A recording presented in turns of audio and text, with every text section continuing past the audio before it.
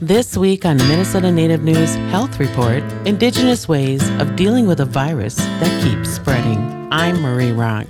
Public health officials are concerned about the growing number of cases since Labor Day and the start of school. This is Chris Ayersman, Infectious Disease Division Director with the Minnesota Department of Health. We said that it would take a while to see that increase in COVID activity, and we're seeing that now.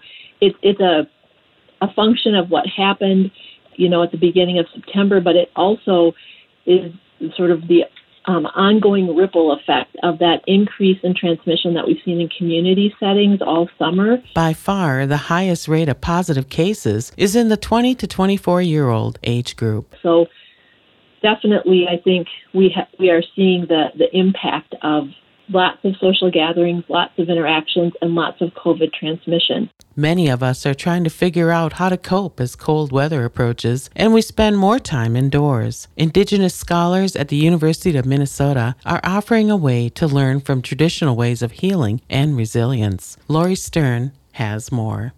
The pandemic has forced us to rethink our place in the world, from our own personal boundaries to how we protect our communities and our planet.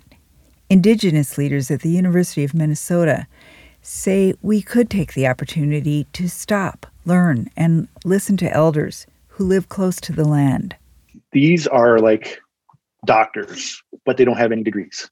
Their knowledge that they hold is sacred, it's vast, and it's endangered. That's Wesley Ballinger, artist and linguist. Ani, Indanoy Maganadok, Wesley Ballinger, Indigena Kajaganashimon, Neil Gijik Indigo, Migize Indudame, Nisse Zaganin, Ejinakate Shkonagan Unjabayan. So what I said is, my name is Wesley. My name is Neil Gijik in the Ojibwe language. I'm a member of the Mille Lacs Band of Non-Removable Ojibwe, and I'm Eagle Clan.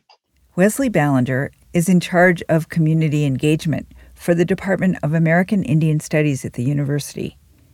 He's helping with a fall webinar program called An Alliance Between Humans and Creatures, Indigenous Stories of Nature, Healing, and Resilience. The series is free and interactive. Everyone is invited to participate. The idea is to learn from Indigenous practices how to think about this very troubling time. Anishinaabe philosophy is we are stewards. We don't belong to this separate kingdom. We are all in this creator's stew, and we are the weakest of all the animals. We don't have hides. We don't have the sharpest teeth. We don't have claws. Our eyesight is poor.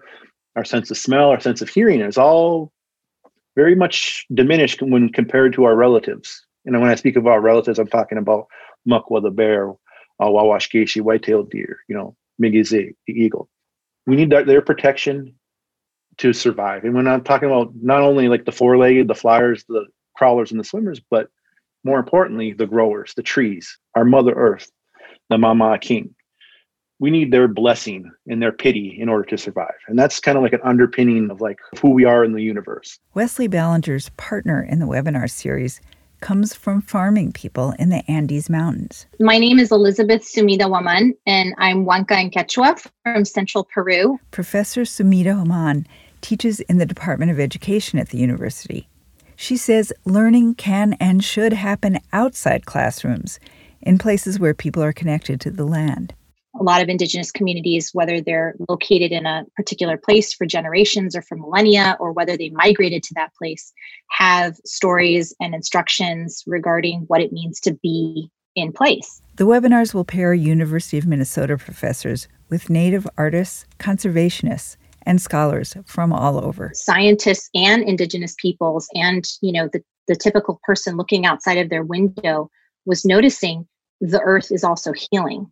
And so this is our moment, and this webinar is a part of that. This is our moment to step back and to reflect and to think about what is our part in that healing. The conversations are at noon Thursdays every few weeks through December. For more information, visit the website of the Interdisciplinary Center for Global Change at the University of Minnesota. That's icgc.umn.edu.